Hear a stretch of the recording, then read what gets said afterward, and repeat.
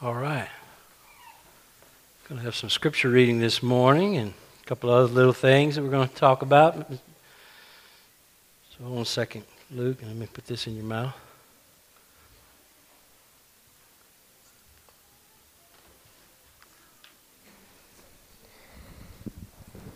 I'll hold it for you if you want to just hold your Bible.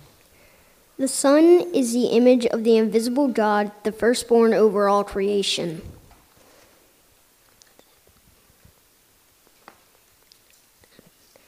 Colossians chapter 1, verse 15. Thank you, buddy. Make your own attitude that of Christ Jesus, who, existing in the form of God, did not consider equality with God as something to be used for his own advantage. Philippians 5-6. Thank you, sir. All right, kids, y'all come on.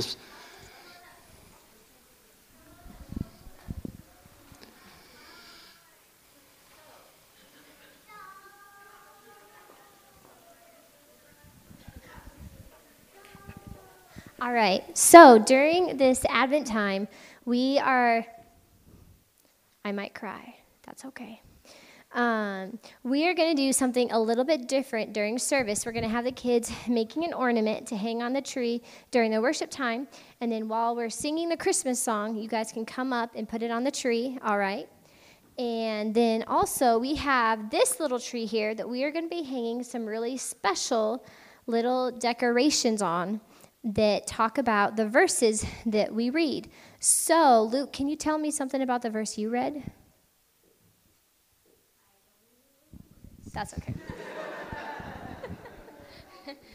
that is okay. So you said he is the image of the invisible God, the firstborn over all creation. And so, who can tell me what this ornament has on it? It has 3 rings. It doesn't have a box on it. You guys see it? Ari, Mark, Emily. How many circles? Can you count them? 3 circles. Saley? All right. So this one has 3 circles on it, and so it is supposed to it demonstrates the Trinity. So Jesus, God, and the Holy Spirit, even though there are 3 separate circles, but they all make this one thing. And so that is how God, the Holy Spirit, and Jesus all are. They're all 3 different parts, but it's one God. They're all one. And that verse Luke read talked about how Jesus was there in the very beginning in creation, even though he didn't come to earth until he was born, until Jesus came to earth. So, Saley, do you remember what the verse was about you read?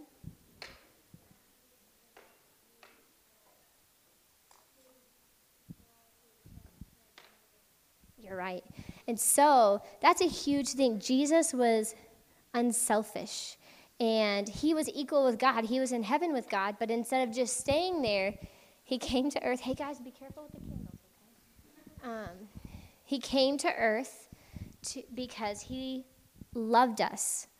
And so this red one, well, it is the Alpha and Omega. God is the beginning and the end, but we're also going to use it to talk about love, and the red is like love, because Jesus loved us, and he was so unselfish that he left heaven, a perfect place with nothing bad, to be born here on earth. Cold. I bet he was so cold when he was born. All babies are like, oh, I was warm, and now I'm freezing cold.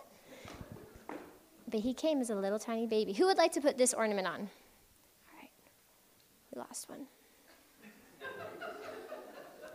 Good job. All right, so some really important things as we're learning more and more about Christmas is that Jesus, God, and the Holy Spirit are 3 separate identities, but it's all one God. And then also, the beginning and the end. God was before everything. He is after everything.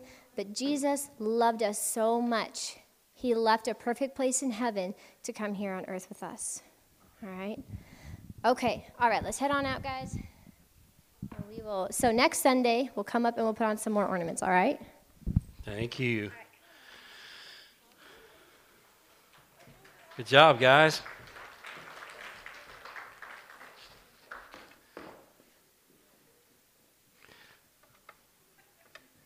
Awesome.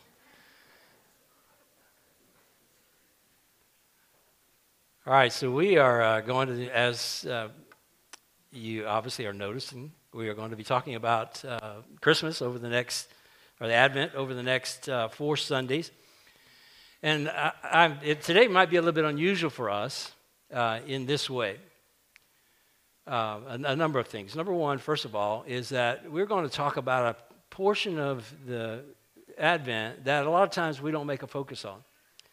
And so the verses that we picked today that we talked about had to do with the fact that God was already on the world. You missing something, bud? All right, man. Peace out. That God was already, God was not, Jesus was not created, that he was already alive and a being before he ever entered into the world. So we're going to talk about that today. And so that's one aspect that we don't focus on a lot of times. We talk about the Christmas story. We're used to talking about what happens when Jesus comes and the baby in the manger and everything. That usually begins with what we start. Or we start about her pregnancy and Jesus, or God coming to Mary and coming to Joseph. But today we're going to talk about something that happened before that. So I hope you're ready for that. But the other thing I want to talk about that I think that we don't usually experience at Christmas is the awe and the beauty of what is going on right now. You know, and I'm not talking about the fact that we have traded Santa Claus and all the gifts and all that stuff. I'm not talking about that aspect. I'm not talking about us trading the birth of Jesus and the respect for that and the celebration of that for the commercial aspect of Christmas. I'm not talking about that. There certainly is that going on, and certainly all of you are aware of that and hopefully are making your focus the birth of Christ, Jesus coming into the world. But I'm just talking about really heartfelt celebration for what God revealed to us about himself when he came to the earth. I don't know that we have really taken enough time, all of us, to really begin to think about that aspect. We at the Gathering Place, we talk a lot about coming to know God by experience through obedience. That we are experiencing God in our life.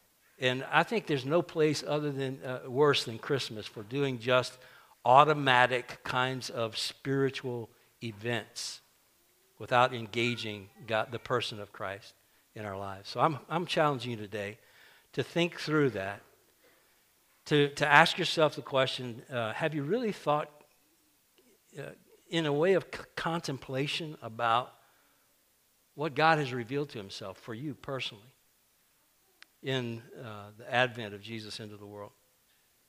So we're going to talk today, the title of the message is Humble Beginnings. And today we're going to talk about humility. We're going to talk about humility that's expressed, that's demonstrated in the life of Jesus as he comes into the world.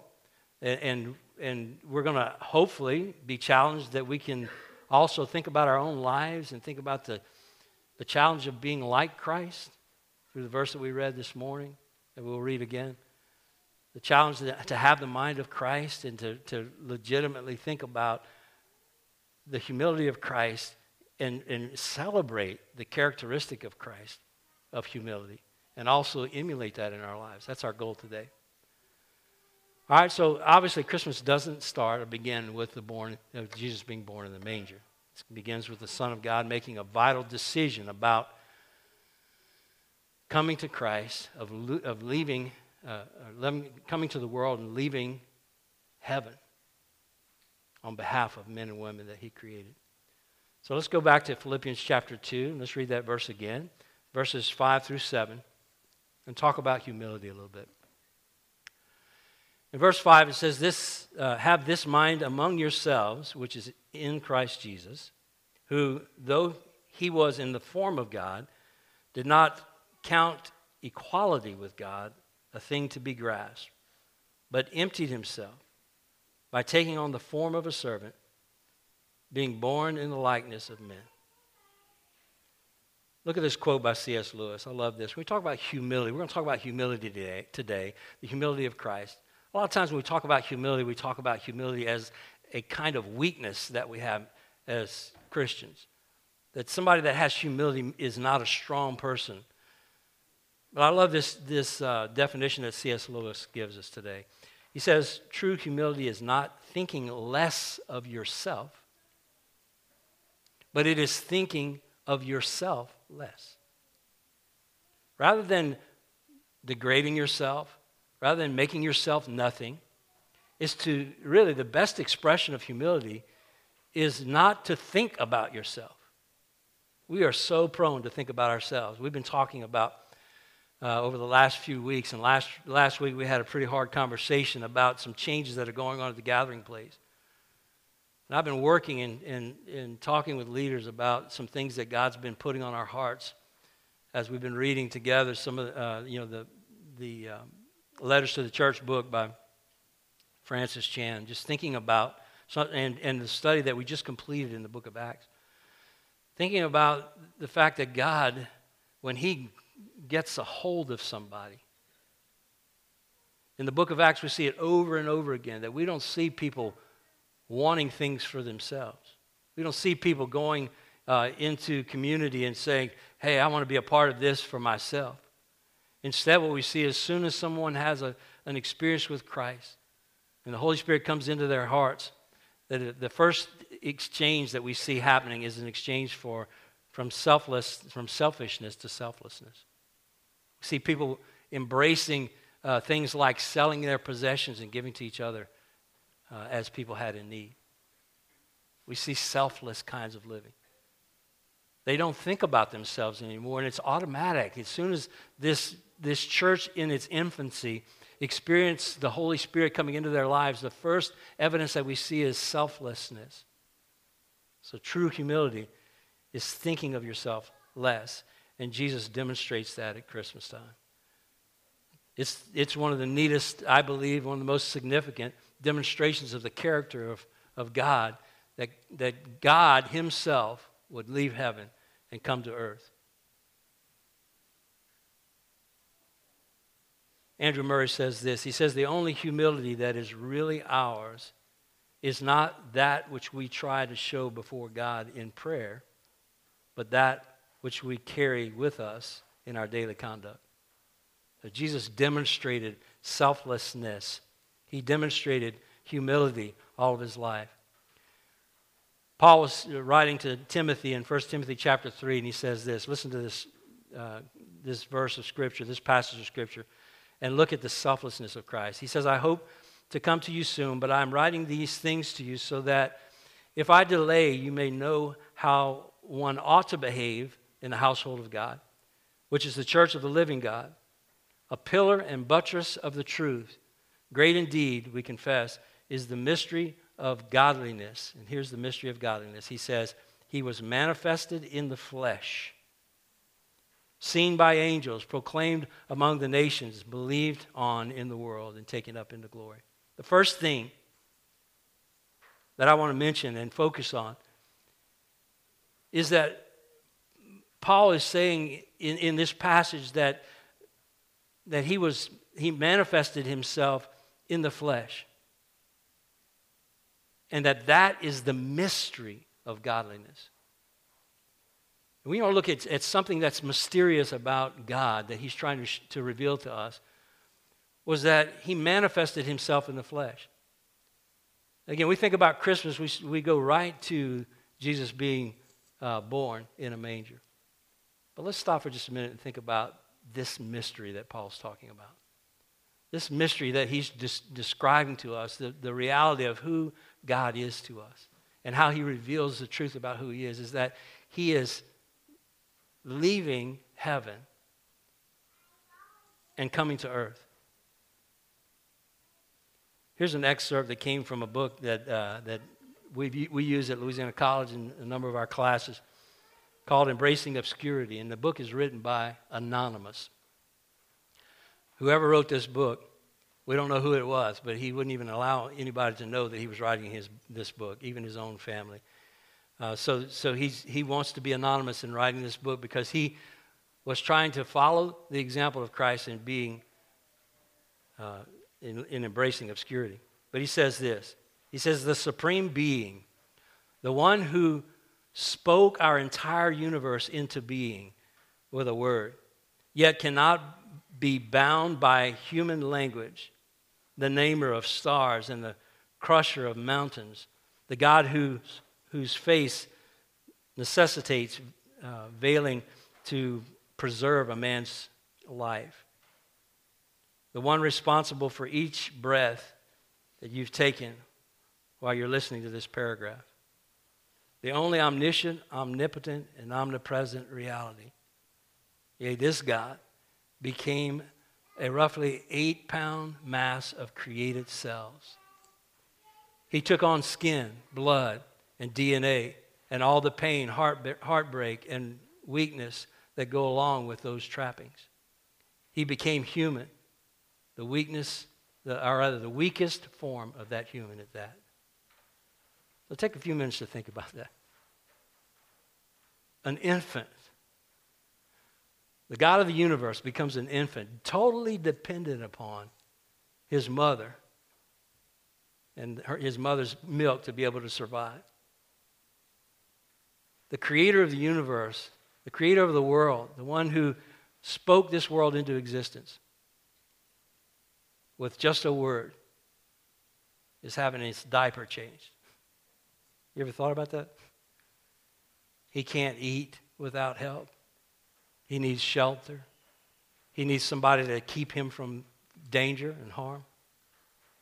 And Paul says this about that truth. He says that it's one of the most fantastic mysteries of God. It illustrates to us something that we need to think about today. I hope that as we've read this and thought about this, that what it'll do is it'll stimulate your spirit to think about God and his character. That God is trying to reveal something to us that I think a lot of times we don't focus on.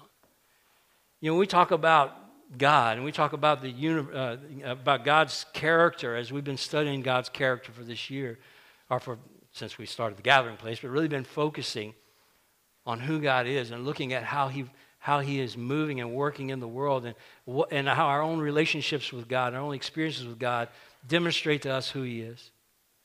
As we look at all that, we think of God as powerful, and certainly he is. We look at him as omnipotent, which surely he is, and surely that we see him as knowing everything and seeing all of the future that is coming, and there are no surprises with God. And he is certainly, there's nobody that has any power to do anything that God doesn't allow to happen, that he is omnipotent,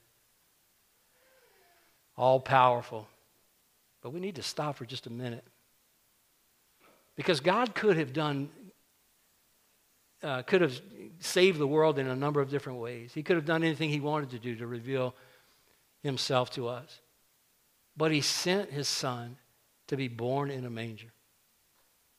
That God would leave heaven to be able to come to earth is saying something about God to us that we need to recognize.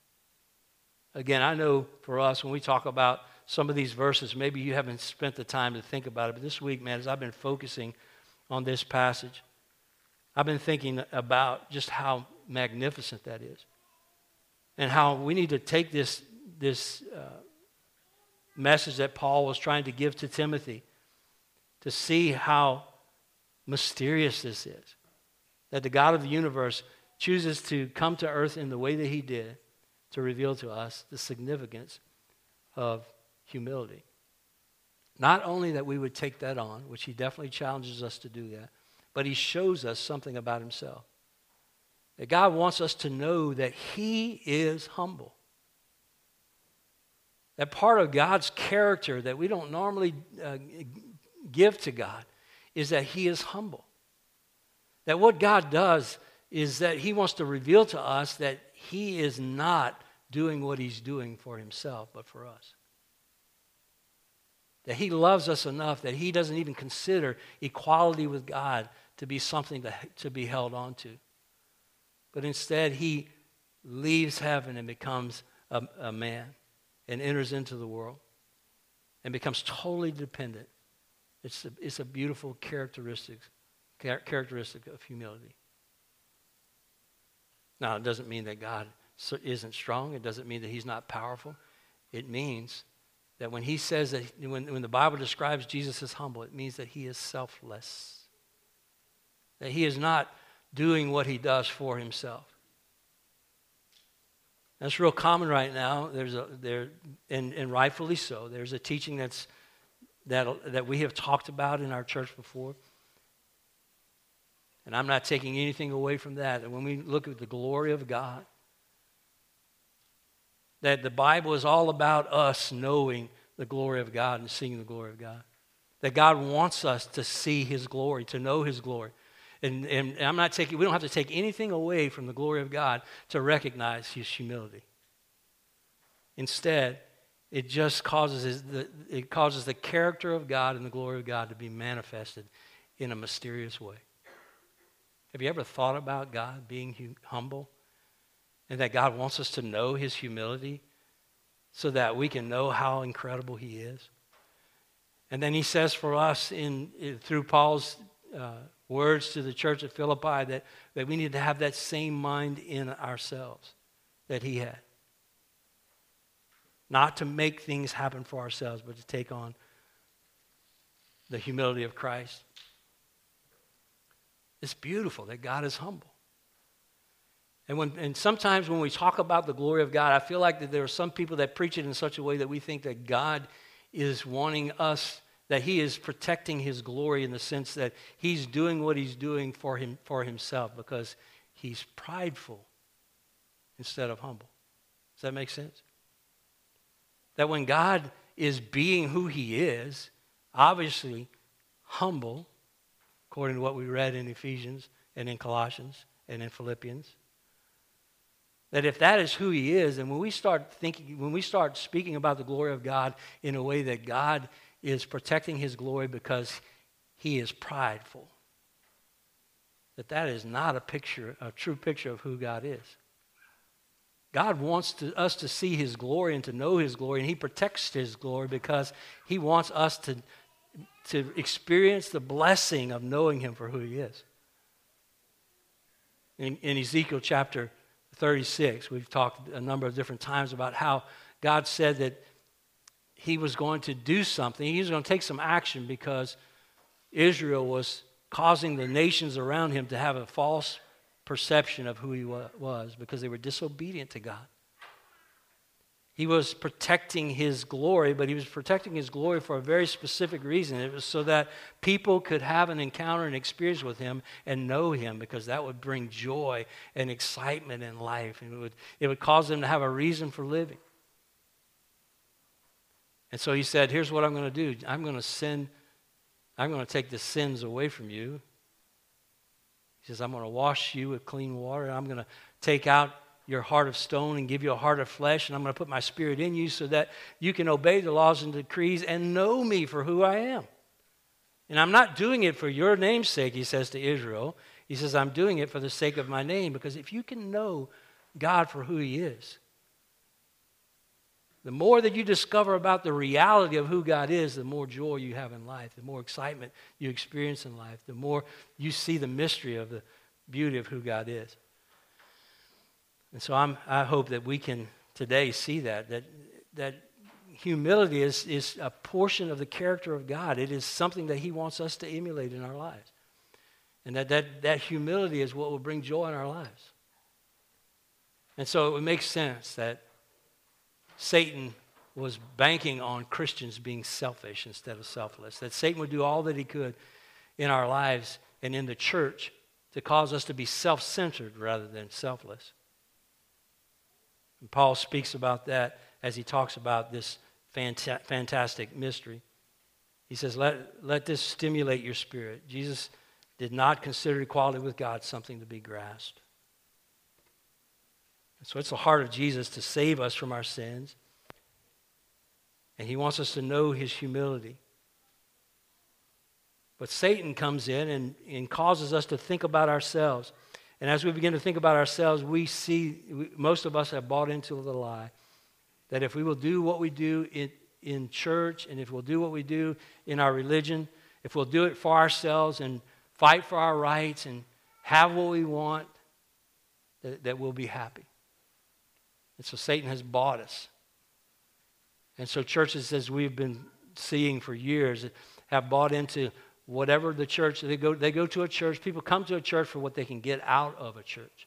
They're looking for a congregation that will give them what they want, that will make them happy. And so if the programs aren't right, if they don't have all the right stuff, then people move from church to church to church. I'm so thankful that you guys have not come to this place because of what you've experienced here, because you want something for yourself. But Satan has fought. He's fought us, and he's worked hard to get us to move that direction. I want to read a couple of passages to show you that what Satan is in opposition of what God is. In Isaiah chapter 14, verses 12 through 16, we studied portions of this passage at the beginning of this year when we talked about spiritual warfare. But listen to what the Scripture says. Listen to what Isaiah says. In verse 12, he says, "How you are fallen from heaven, O day star, son of dawn. How you are cut down to the ground, you who laid the nations low. You said in your heart, I will ascend to the heaven above the stars of God. I will set my throne on high. I will sit on the mount of assembly in the far reaches of the north. I will ascend above the heights of the clouds. I will make myself like the Most High. But you are brought down to Sheol, to the far reaches of the pit." Talking about Satan. And he says, "Moreover, the word of the Lord came to me. Son of man, raise a lamentation over the king of Tyre, and say to him, Thus saith the Lord God, you are the signet of perfection, full of wisdom and perfect in beauty. You were in Eden, the garden of God. Every precious stone was your covering, sardius, topaz, and diamond, beryl, onyx, and jasper, sapphire, emerald, and carbuncle. And crafted in gold were your settings and your engravings. On the day that you were created, they were prepared. You were an anointed guardian cherub. I placed you. You were on the holy mountain of God. In the midst of the stones of fire you walked. You were blameless in your ways from the day you were created till unrighteousness was found in you. In the abundance of your trade you were filled with violence in your midst, and you sinned. So I cast you as a profane thing from the mountain of God, and I destroyed you, O guardian cherub. From the midst of the stones of fire, your heart was proud because of your beauty. You corrupted your wisdom for the sake of your splendor. I cast you to the ground. I exposed you before kings to feast their eyes on you.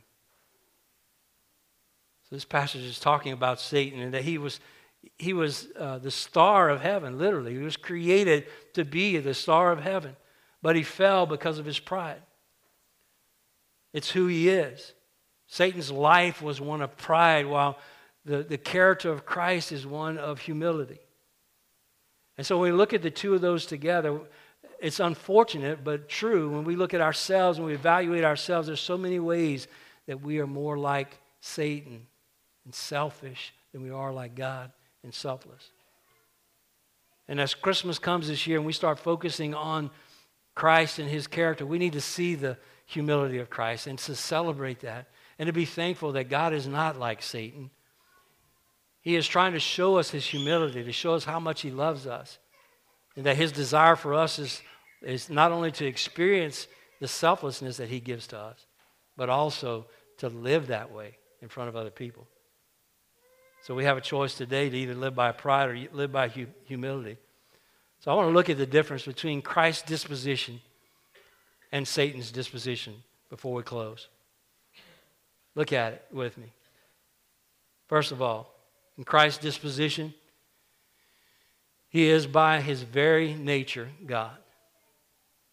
The passage in Isaiah and other passages talk about the fact that Satan's disposition is he is by nature created by God.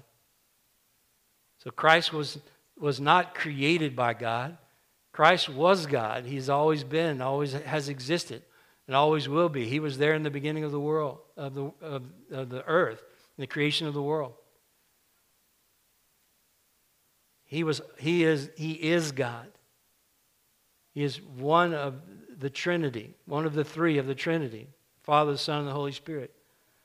He is God. Satan's disposition is he is by nature created by God. Another thing of Christ's disposition, he did not cling to his rights of deity, even though they belonged to him. He had the right to stay in heaven, being worshiped by God, or by the angels, being lifted high and held up, being the creator of the universe and celebrated by everybody in heaven. He didn't consider that to be something to be grasped. He didn't cling to his rights of deity. That's a disposition of a humble God. Or Satan's disposition is pursuing the rights of deity even though they didn't belong to him. He wanted to be like God, and even though he didn't deserve that. He wanted the rights of deity. He humbled himself. Christ humbled himself and made himself of no reputation. Satan's disposition, he bragged incessantly in his heart, constantly bragging on himself, proud of who he was. Christ's disposition, he came to serve men, his created ones. Satan's disposition is that he sought to rule over those that he did not create. Christ's disposition is he became man. Satan's disposition is he tried to become God even though he was an angel. Christ's disposition is that he chose obedience to the will of God, even though it included obscurity and even death. And Satan's disposition is he rebelled against the will of God because even the beauty, wisdom, and high position were not enough for him. Even though he was placed as one of the highest in heaven, had a place of authority over the angels in heaven, he still wanted more. It wasn't enough for him. So, and there are other things we can talk about. Look, but these things describe out of these two passages of Scripture that we've read, one demonstrating the humility of Christ before he came to earth, and one being Satan trying to make something of himself and the pride that resulted in that. Two different ways to look at life, two different ways to live life, two different characters demonstrated. And we have the choice to be able to live our lives by one of those two ways of living. I think it's interesting that God has brought this passage to us at this time. On the heels of what we've been talking about expanding our church and each of you finding your position of leadership, finding yourselves rather than being one that's constantly taking from this church, to find yourself being a person who is taking the challenge to reach out to people that are already in your life, to ask God, what can you do within the context of your own home to reach people, to take leadership rather than just being a part of something for yourself. You know, I wish that we could just preach this message today and say, you know, as we look around us, we find a lot of churches that are selfish. But in fact, we need to look at ourselves. And here's what I know is fixing to happen, man. God has been giving me warning after warning about challenges that are coming. I don't know if it's just for me or if it's for all of us. But here's what I know is going to happen for you.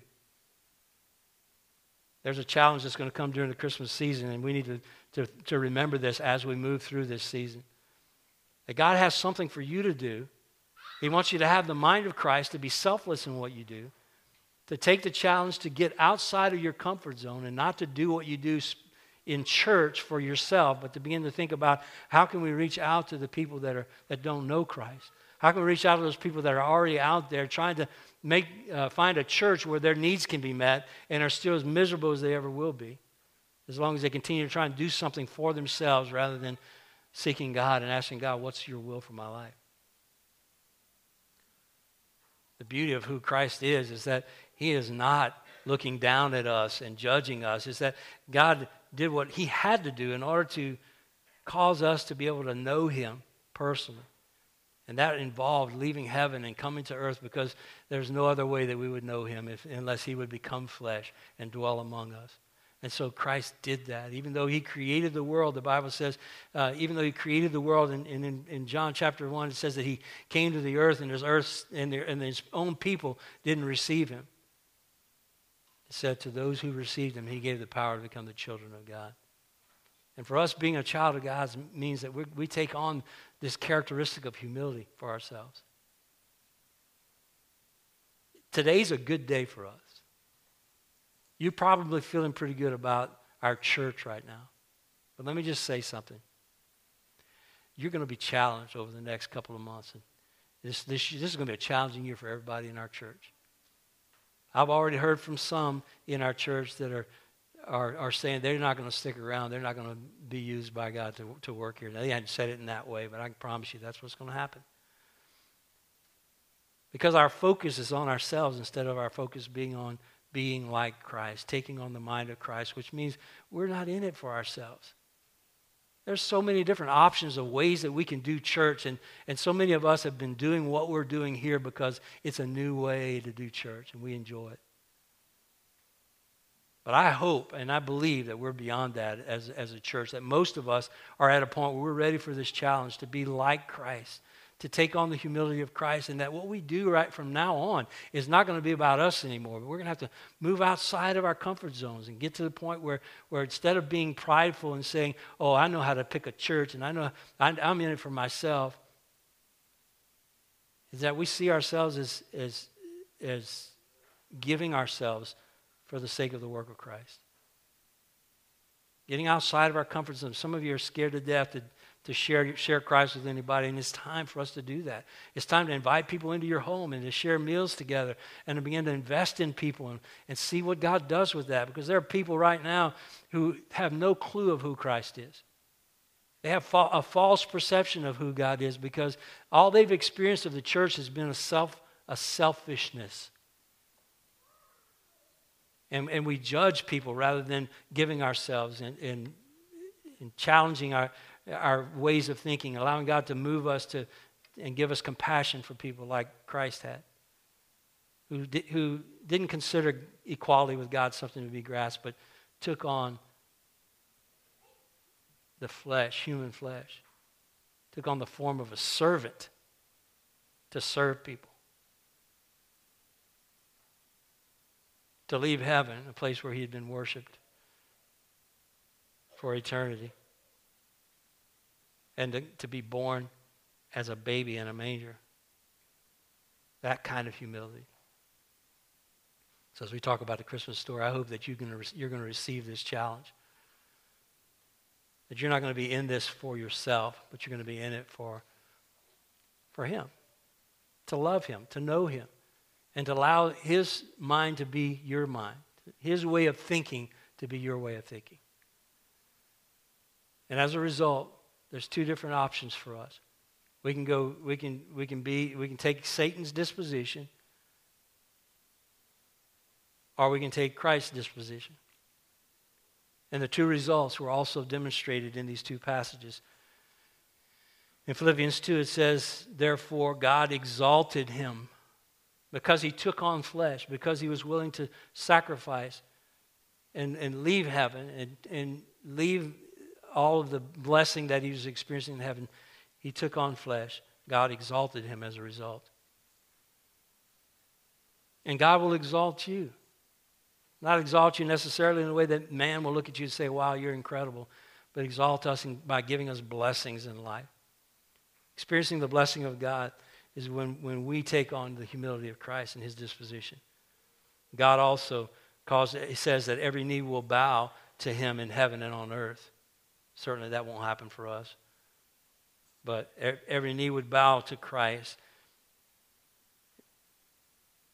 Also that God would be glorified in his life. And there is something that we can have. Is God being glorified in our life? Or we can take on the disposition of Satan. And the result that we read about in Isaiah says that God had cast him down. And we can have that experience. And many of us are miserable because we spent so many years trying to do church for ourselves and trying to do what we do in our relationship with God for what we can get out of it, rather than taking on the disposition of Christ. He says also, heaven and earth will marvel at his destruction. And that also through that God would be glorified. That God's going to be glorified when Satan's destruction comes. And God's going to be glorified when we live in humility, in the humility of Christ. So if I were to summarize those two things, life being summarized under the disposition of Christ is Christ's humility was followed by honor. And then Satan's disposition, his pride, was followed by humiliation. A quote by Richard Foster in the Celebration of Discipline, he said, "Nothing disciplines the inordinate desires of the flesh like service. And nothing transforms the desires of the flesh like serving in hiddenness. The flesh whines against service, but it screams against hidden service. It strains and pulls for honor and recognition." This whole idea of Christ's humility and us taking on humility for ourselves means that we're not willing to whine against the service that we give that gets no attention from anybody. That when we do ultimately take on the humility of Christ, if we really are walking in this kind of thinking, in the character of Christ, of humility, it's giving our lives away without any response from anybody. It means that we sacrifice and give ourselves away for the sake of others, for the sake of those who are lost and those who are wandering, whether we ever get any attention for ourselves or not. Maybe nobody's ever going to notice what you do or ever recognize you or hold you up for the life that you live and the things that you give. But Paul made a statement a long time ago that God used to speak to my life. Paul says that a number of different times, he says that his life was being poured out as a drink offering. And I looked that up at one point, did a study of just that idea of being a drink offering and what did it mean. And the drink offering was the offering of wine that was poured out on a sacrifice that had already been burned. And when you poured out the drink offering, that wine offering, it represented the blood of Christ. But it also evaporated because the sacrifice was hot. And so the point that passage makes is that only the fragrance would be noticed. That nobody would ever see it. There would just be a smell. There would be no wine left. That Paul was pouring out his life, literally. He was giving his life and not concerned about what anybody ever thought about it. But his concern was just to bring glory to God. And that's where I challenge us to be. Two responses today. Number one is let's live in awe of the depths of the love of God that was shown to us whenever he humbled himself so that we could have eternal life. Live in awe of that. Let that godliness stick out to us. Think about the humility of Christ and the love of God that he demonstrated to us. And during Christmas, during this season, dwell on that beautiful fact. And then the second thing, let's let that mind be in us also, right? Let's choose to humble ourselves as we go through the Christmas season. Let's allow God to receive honor and glory. Let's choose to resist the temptation that Satan's going to put in our minds, particularly this time of transition for our church as we start doing things differently. We don't even know what all that's going to mean yet. But buying into and sacrificing in order to do the things that God's called us to do. With humility, not worrying about getting something for ourselves. But on the heels of that, man, we're going to be so thankful when we start seeing lives change and we see the blessing that comes as a result of us dying to ourselves, taking on the humility of Christ for the sake of others. Y'all with me? All right, let's pray.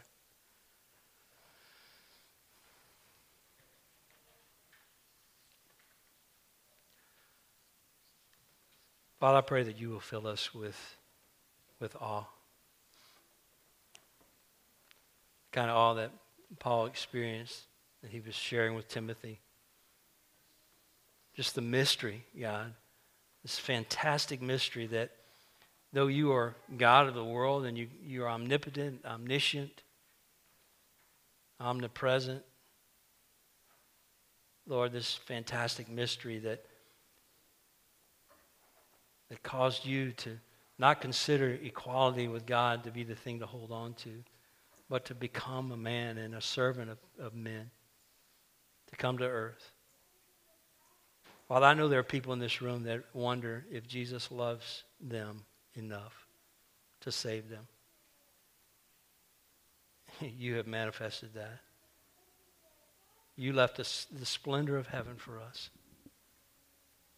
There are people here who wonder if you love us enough to give us abundant life, to give us a good life, the best life. And you have manifested yourself to us, leaving the splendor of heaven so that we could have life and have it to the full. There are people here that wonder,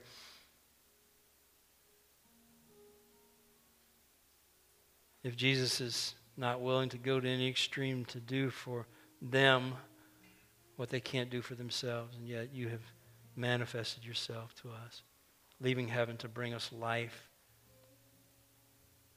the blessing that we can experience by walking with you. I pray, God, that this mind-blowing reality would cause our emotions to rise up, and that we would take this season to, and all that it is, God, take the time to consider the love of God manifested in his wonderful act of humility for us. It's the mystery of godliness. We receive that and ask you to remind us of that as we exalt you during this holiday season. In Jesus' name.